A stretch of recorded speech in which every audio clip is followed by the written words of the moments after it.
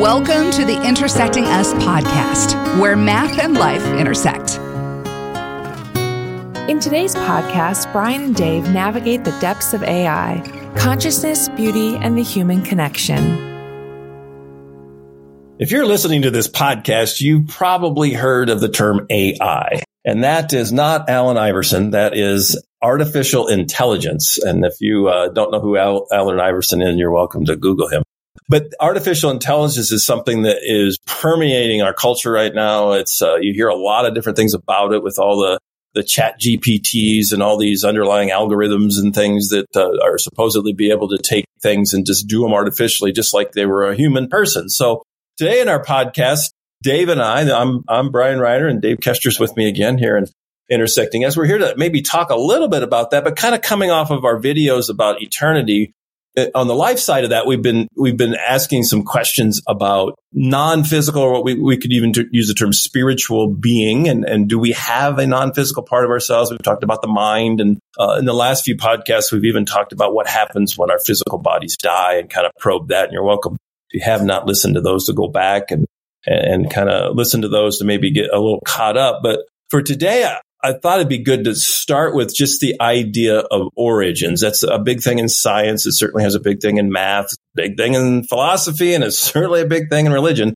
You know, what are the possibilities, given that we kind of believe from all of the different data we have, scientific and other, that the universe had a beginning?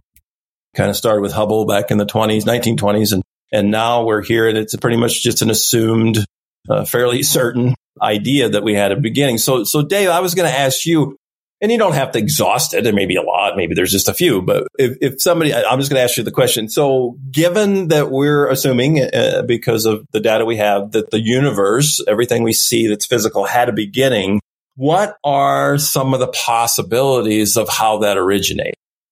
Wow. Let's start off with an easy question here, Brian. They'll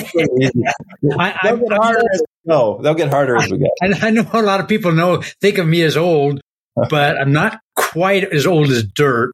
Just for full disclosure, I was not around in the beginning of time. So this is me just talking out loud. You know, I think from what I've heard is that, okay, it started with some sort of bang, and you know how that bang came about. That to me is probably the more interesting question. Who caused the bang, and who is the engineer that's making all this happen? But it seems like, you know, there has to be some sort of start to it. But you know, it's for me, it's difficult to imagine something starting from nothing. I'm not able to think about how that would be as far as physical matter goes. I just can't see how that would ever happen. So to me, it seems like some being had to kind of like start everything in existence. That's just where my simple mind goes. But, you know, I'm a simple-minded guy, and I'm sure there's a lot of other creative ideas out there, but that's what I think. And I do think we look at this, you know, this is why I've liked philosophy so much. And I think if you're, whether you're an atheist, an agnostic, a religious person, somewhere in between, I think the idea of philosophy, which gives us the words plausibility, probability, which is obviously a very mathematical term too, thinking about that and possibility, instead of just saying, well, we're certain here, we're certain there, and then your idea's bad. You know, it's like, well, my idea may be bad, but let's talk about it. Let the foot get in the door. Maybe a seat at the table, and then say, hey, what do you think? You know, it may not be compelling, but it's, in my opinion, it seems like if we want to talk about deep ideas like this, we talked about this at our last podcast about imagination. It's like, well, let's imagine different possibilities. Now, we may have some presuppositions that make that unlikely, and that's okay. But let's just go down that path, and then maybe you'll want to run back up the path and never go down again. That's fine. But back to what you were saying, you know, that the possibility, is it possible that there's something non-physical? So we're back to that non-physical thing. If the universe had a beginning, it would have a beginning. It could have a beginning that's not physical, could explain why it started physically. because again, you get that regress problem. Okay, well, if something physical started it, then we got to go back behind it. And certainly it doesn't take a theologian to say that, obviously this could be a definition of God. And I don't have any trouble with that. I mean, there's different views of that. And I think that's fine. But again, if we posit the possibility that a non-physical entity or entities exist, they could be, or it could be the one that started it. That's, again, you may not like that. You may not think that fits in your philosophy or your worldview, and that's fine. But let's talk about it. And that this whole idea of talking about non-physical allows that at least to get in the conversation. And there may be other reasons why that's not compelling to people. There may be reasons that it is. And then, of course, there's a lot of other questions that come from that. What does this thing look like? Why did it do it? Purpose, truth, beauty, goodness, all that kind of stuff comes back into play. But I do think I do see this a little bit, and I know myself, I was like this as a mathematician in my earlier years, in my 20s and stuff. I put that in a box. I said, well, this is a place where that is used, but I'm not going to let it really go in other ways of my life. It works for actual science. It works for my checkbook, but I'm not going to really let it use. But that's the same thing with this. If you limit yourself to not at least imagining possibilities, you might miss a truth. I mean, it's certainly possible there. So I think that's kind of where all the videos we've done on the life side of the Eternity series are kind of moving toward, is just getting people to think about the plausibility of things, and whether it's compelling. That's obviously the discussions we have, because what are we up to? Almost 8 billion people in the world, and there's probably a lot of different worldviews. But to say that, I don't think we should step back and think, well, what everybody thinks is fine. Well, no, I'm not saying that. Some of people's ideas are false. We find that out. That's, you test them, or you find ways that they're not logically coherent. So when you look at this, whatever did this would have to have some purpose to do it, the cause. So we get into that purpose idea and we've been talking about this non-physical ideas and concepts that come into our minds of in the main three we've been talking about a lot. Well, 4 or so is beauty, truth, goodness, and meaning. And I think those things bring us in. As I started, I had that little teaser about artificial intelligence. It's an interesting term because it's artificial. I haven't thought about that now, and I'm not prepared at all to answer this. So I'm going to ask you,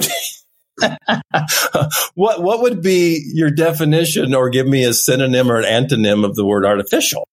Intelligence, I think we can define. But what about art? What if something's artificial? If you had an artificial foot, I think it's not authentic. Yeah. Not authentic. So if you think of something as authentic, it's the original, it's the real thing, and it's the real thing. Is like a copy, maybe, or. Yeah. But do you know? And this is a rabbit trail, but I'm going to go down for a second. Are there any math? Because when you said that, I said, well, there's real numbers, and we don't really have the term artificial number, do we? Or concept? Is a term artificial used in really the math field? I couldn't think of anything offhand. I can't think of anything off the top of my head either. I think the closest we could get is what you talked about last week, was maybe imaginary. Right. That's kind of artificial. I mean, it's not a real number. So it's kind of an artificial number, but, I think imaginary, we don't use the term artificial, but it's got an artificial quality to it. So when we're talking about artificial intelligence, we're saying, well, it's not real. I don't know if it's imaginary. I don't think it's imaginary. I just think it's not real. It looks intelligent, but it's really not. And that just came to mind. It's like, we all know people like that, right? Yeah. It's like, boy, they really look intelligent, but you get to know them a little bit. It's like, boy, they're really not. And hopefully that's not myself. But because you can look intelligent. I could go to some dinner party that's talking about with a bunch of doctors.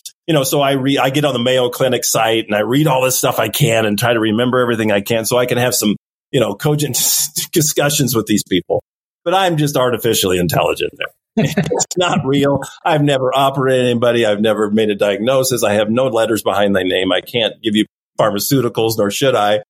But that's an idea of artificial. And I think when we use that term, the idea is, and I think this is a little path I'd like to go down for a little while on the artificial part, because again, there's nothing there. When you do Chat GPT or any of this type of stuff, or Bard or any of these ones that are out there, really, it's just zeros and ones. I mean, there's nothing there when you really think of it, but yet there is something there. Mm-hmm. And there's something behind the something, and that's another philosophical thing. But getting back to the artificial intelligence, the question I'm thinking of now is, okay, artificial intelligence, what would make it real intelligence? What has to change? Mm-hmm. We get some interesting ways of thinking when we start talking about, okay, now I want to know what changes. And this comes to the term that we probably all know. And we did talk about this a little bit in one of our, I guess that's an upcoming video. We're doing some stuff on consciousness. That's not, we've shot the video, but we haven't quite produced it. It'll come out in the future. We all kind of know what consciousness is, but I want to use the term, and I think this is a term you see in the artificial intelligence discussion, is sentience. Dave, do you know what the term, or you probably heard that term. I guess I don't want to put you on the spot so much. Sentience. Let's talk about that. When you hear the word sentience, I guess, what does that make you think of? Yeah, to tell you the truth, that's a new one on me. So you're going to have to help me out here. Well, sentience, my dog is actually sitting here looking out the window. She's sometimes lazy. She wants me to get up and let her out, even though there's a doggy door. But she's sentient. Sentient is really a sentient being would have consciousness, has a capacity for sensation, and can have what we call a subjective experience. I mean, you can't see her. She's looking out the window. She's experiencing something. I'm sure it's not deep thought. Probably where am I going to go poop? But again, it's there. And many animals we would have sentience, and we do too. But now get back to the AI stuff. Would you say, Dave, that an artificial intelligent, well, I'm going to use the word robot because I think we all kind of know I'm trying to turn it from just a computer to something that looks more humanoid. So would an artificially intelligent robot, by definition, you say have sentience? Would it be able to have capacity for sensation? Let's start with that. Could it sense something? Right. I would not think so. And since I didn't even know what that word is, this is me just telling you my gut feeling. But to me, it seems like, they can't feel. What they can do is they can process information. But that seems to be what you're talking about is more than just information. It's like awareness. Yeah. And this is where it kind of crosses over. It kind of depends on how much of that sentient definition you're going to use. Because if you just think about sensing something, I mean, certainly trying to think of when you go into your garage door, and let's say you open your garage door and you try, and then you hit the button to shut it, and it goes about halfway down, and it stops and goes back up, and you're like, what the heck? And one of your grandkids came through, and there was a sensor there that sensed that she was there. Mm-hmm. Now that's so that would be a capacity, but that's just one thing. We got things that can sense CO. I mean, I've got, in my office here, I've got one of those smoke detectors, well, it's got sensors in it, but we're not saying it's sentient. So that's just, I've heard that, see people say that. Well, just the capacity for sensation doesn't mean you're sentient, because you also have to have consciousness, which is really hard to define. You were talking last, a couple podcasts ago about how to define different numbers and formulas and number systems, and how hard that is in math. Sometimes it's like, we got the same problem on the philosophy side. It's like, consciousness, I think I know I have it, but I'm not sure how to define it. And then the subjective experience would mean that entity is experiencing this on its own. Mm-hmm. So that's what we would call sentience. And I think philosophically, we almost always say that animals have that. And why does this matter? Well, first of all, it's kind of cool to me, so that's why I'm talking about it. But hopefully it's interesting to you because this permeates our culture so much. And it just ironically fits our eternity series so well. The idea of we're not just talking about what capacity this artificially intelligent robot, maybe we should call it an AIR or something. I don't know. But how can I relate to it? That's the thing. Mm-hmm. Relationships. I can have a relationship with a dog or a person, but can I have a relationship with a computer? Or do we tell people who think that Siri is real that maybe they need to go talk to a doctor? Mm-hmm. We're most people, if I can't remember what series that was. It was with all those scientists. Oh, Big Bang Theory. I don't know if you've ever seen that before. I've seen a few of those episodes. The one of the characters there was essentially dating Siri. I'm like, well, everybody in the show knew that there was a problem. And I think that's where. But why? Why why wouldn't we say, well, if that makes them feel, because we know there's something not real. Mm-hmm. Now we maybe are getting back to imaginary, to that. So when that reminds me, though, I was going to say that reminds me when I'm like in my car, and let's say I have put in a destination to go to on my car navigation system, and then I decide that, well, I'm going to go into a convenience store, and then maybe I'm going to take another detour, and then my car is telling me all these things that it's going to have to reroute. And for some reason, there's a part of me like I feel like I need to apologize to the car and say, "Oh, I'm sorry. I didn't mean to confuse you. We're going to get there. Just be patient." And I feel like I'm intruding in on the AI of my car because they're having to kind of just put up with my detours that I'm going through, and so I almost feel like I almost need to apologize to it. So. I don't know if you've ever experienced that, but I have to remind myself, like, I really don't think that this AI in my car really has any emotions where their feelings are not hurt. I don't need to apologize to it. Yeah, I think that's good because you start, I think of some science fiction stuff where they would program in emotion. And so I guess you would call that like artificial emotion, Mm-hmm. They just knew that they were supposed to act emotional in a positive or negative way based on whatever criteria they were programmed to.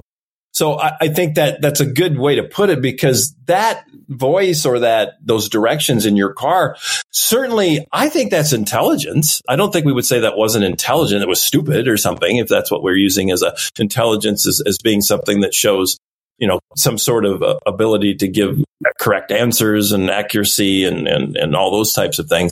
Oh, well, certainly they do that, but it's still artificial in a sense. It's not coming from a sentient being. So as we were talking here, I'm almost thinking maybe artificial intelligence is almost the wrong word. Non-sentient intelligence maybe is what we should call it because it doesn't really have a true consciousness. Now, you get into those things about, oh boy, movies. You guys probably want a movie, don't you? I always have to have a movie. Now this is a movie. Help me out with a movie, Brian. This one, should transcend, I think, all generations here because this series movie series came out when I was pretty young, and they've since made a couple new ones, I think, within the last decade or so. So I see you could probably Netflix or Amazon Prime those. Planet of the Apes, if you remember that, it was another kind of parallel reality where the apes were the sentient being. And of course, there's a crossover between the very first one. Most of the humans were probably considered sentient, but not the next world we're going to talk about. And I'm going to ask you another question. Aren't you having fun, Dave? This is a word that I learned in philosophy class, but it's sapience. That it's close to sentience, but sapience. Is that a word you know or care to know? You care. I definitely care to know. I'm kind of digging deep here, shooting a little bit in the dark, but does it have something to do with goodness and beauty? Well, it's going to do that. There's a deeper sapience. Sentience, we're saying, is the idea, again, of having consciousness, subjective experience, all those types of things. So animals would have that. And so in the Planet of the Apes movie, the apes have something more, and that would be sapience. And the humans actually would just have what we would call it, like my dog, be sentient. So sapience is marked by it's like a higher level of cognition and intelligence. The idea of having what we would call self-awareness. And that's, I pick up my phone. I know, see that first person work, where we're pretty sure that the idea of animals, or a fish or whatever, they may think, but it's not like I am doing, we do that, Disney does that for us with, Finding Nemo and stuff, but that's another movie. That's superimposed. We're anthropomorphizing these creatures. So in the Planet of the Apes series, although it crosses over at different times, but the original movie, it was, of course, Charlton Heston was in there, who actually really played a good Moses too, if you want to watch that movie. But, the apes were the sapient beings, and the humans were just the sentient ones. And so when we go back to our AI, and you kind of land in the plane back from the movie, the idea of artificial intelligence, we're not even sure we're talking about sentience here, ability to have consciousness, but we're certainly not saying it's sapient, where it has like a first person, this is me, Right. It can say it. Siri can say, I want to help you. Or your map can say, I want to help you with they can program it that way, but we're not. That's why we call it artificial. We call it, and maybe that is a good catch term. It sounds better than non-sentient intelligence. But see, it all comes back down to this non-physical stuff again.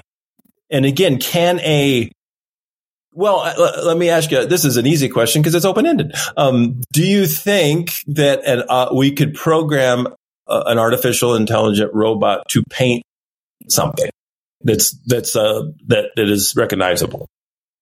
I think so, because I know ChatGPT, you tell it to, draw a picture and it would draw you pictures and stuff. Yep. So it does that. Yeah. But would they understand the idea of beauty? That's another question. And I don't know the answer. I would probably, what would you say at that? Would you think that they could, that art, again, in my mind, I got the iRobot robots, that Will Smith stuff, another movie. But the set in there that have been programmed, and they're drawing the picture. Well, do they say, did they really understand the beauty of it, the subjective? Mm-hmm. Well, I don't know, because even us as humans have a difficult time defining beauty. Yeah, we do. Yeah. So I think that there might be an element where that's programmed into it. Like maybe sunset is beautiful, that type of thing. Certain colors might, be communicated that, okay, these color combinations create, a beautiful effect, or, I'm not sure, but it's all programmed into the system. I don't think it can figure that out on its own. Well, and again, you think that old adage, beauty is in the eye of the beholder. And I think that's somewhat true. But yet, I think most of us would say in some ways there's kind of an intrinsic value there of beauty. And I've talked about art, you can talk about people. One person may look at another person and think, hey, I'm really attracted to that person and I think they're beautiful. And another person can see the same person and say, well, yeah, they're okay, but that's not as, and that, again, it's what we call subjective. And I think it's back to self-awareness. And, see how that flows so much to what we've been talking about. We're self-aware when we're sitting in a chair, we're closing our eyes, we're imagining, like we talked about last podcast about different things, using our imagination. And then last couple podcasts ago, we talked about, does that self-awareness, maybe that's a way to say it, that's pretty good. Self-awareness, does that continue after our physical death? Well, if it does, it can't be physical. Duh. It has to be something else.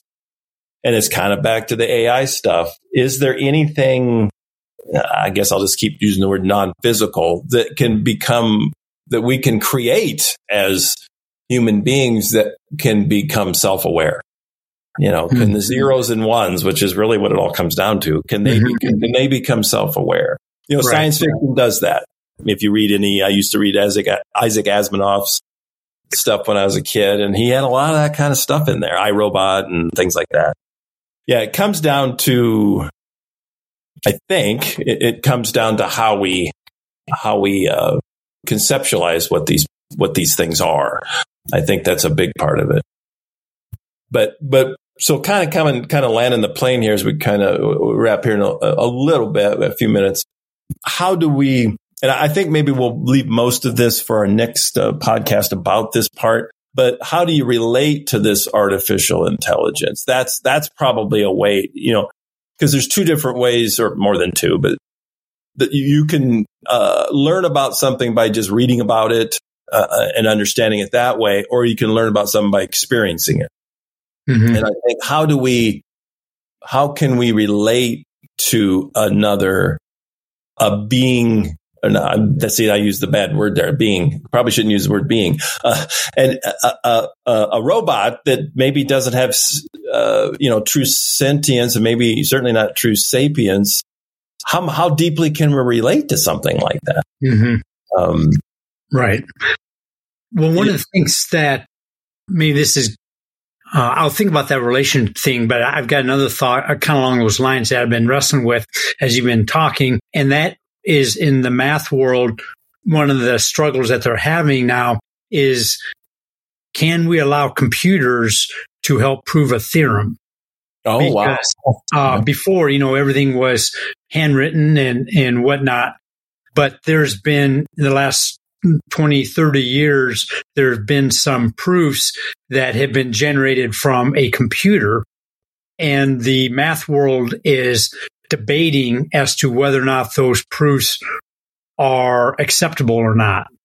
And so, that is kind of interesting, because now you're talking about something in the math world where we don't know whether it's true or not. So it's not like we're telling it to do something we already know. We're trying to figure out something that we don't know. And yet, if you can put in certain parameters and the computer can spit out some sort of answer, does that sufficiently prove something? And I know the problem that they were working on was, they called it a 4-color problem, where basically if you have a map like of the U.S. and you color the states, do you need any more than 4 colors to color the map where you can't have any colors touch each other? Okay. Yeah, that makes sense. And so they were trying to prove whether this is true or not. And someone wrote a program, and it was, I think, hundreds or thousands of pages of output. And so it did kind of come to the conclusion that it was true, but people were debating, like, okay, can we accept that? Because who's going to be able to go through all of this output to be able to figure out whether or not the computer made a mistake or not? And that just comes back to that infinite regress idea. So you have, say you had a bunch of, going back to one of the things I use, say you have 12 artificially intelligent robots on a jury.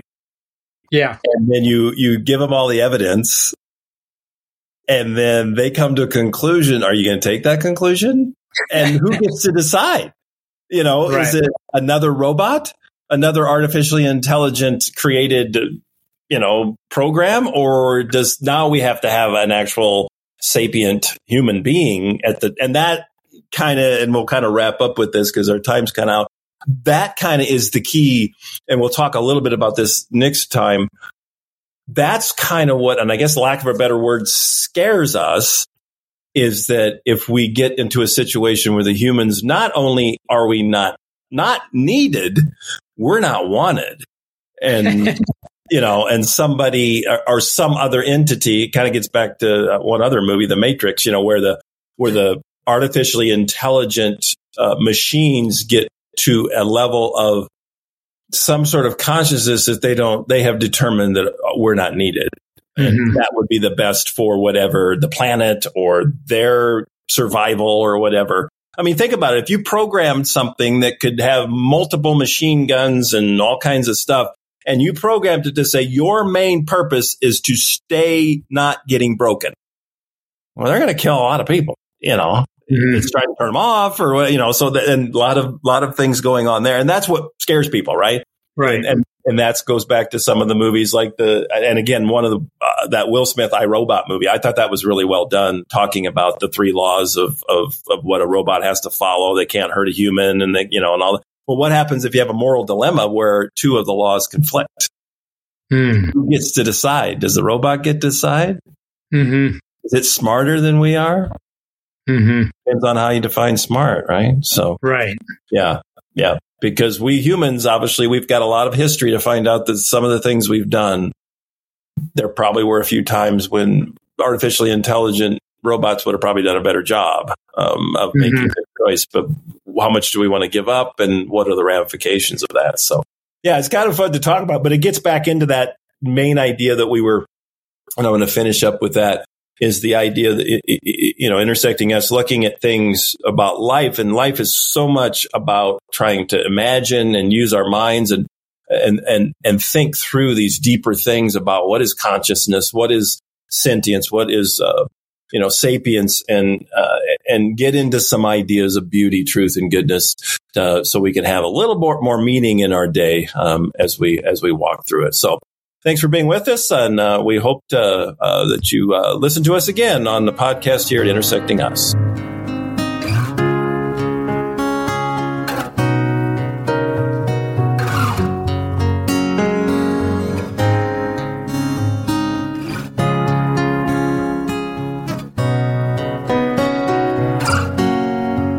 This has been the Intersecting Us podcast. To further engage with Intersecting Us, go to intersectingus.com.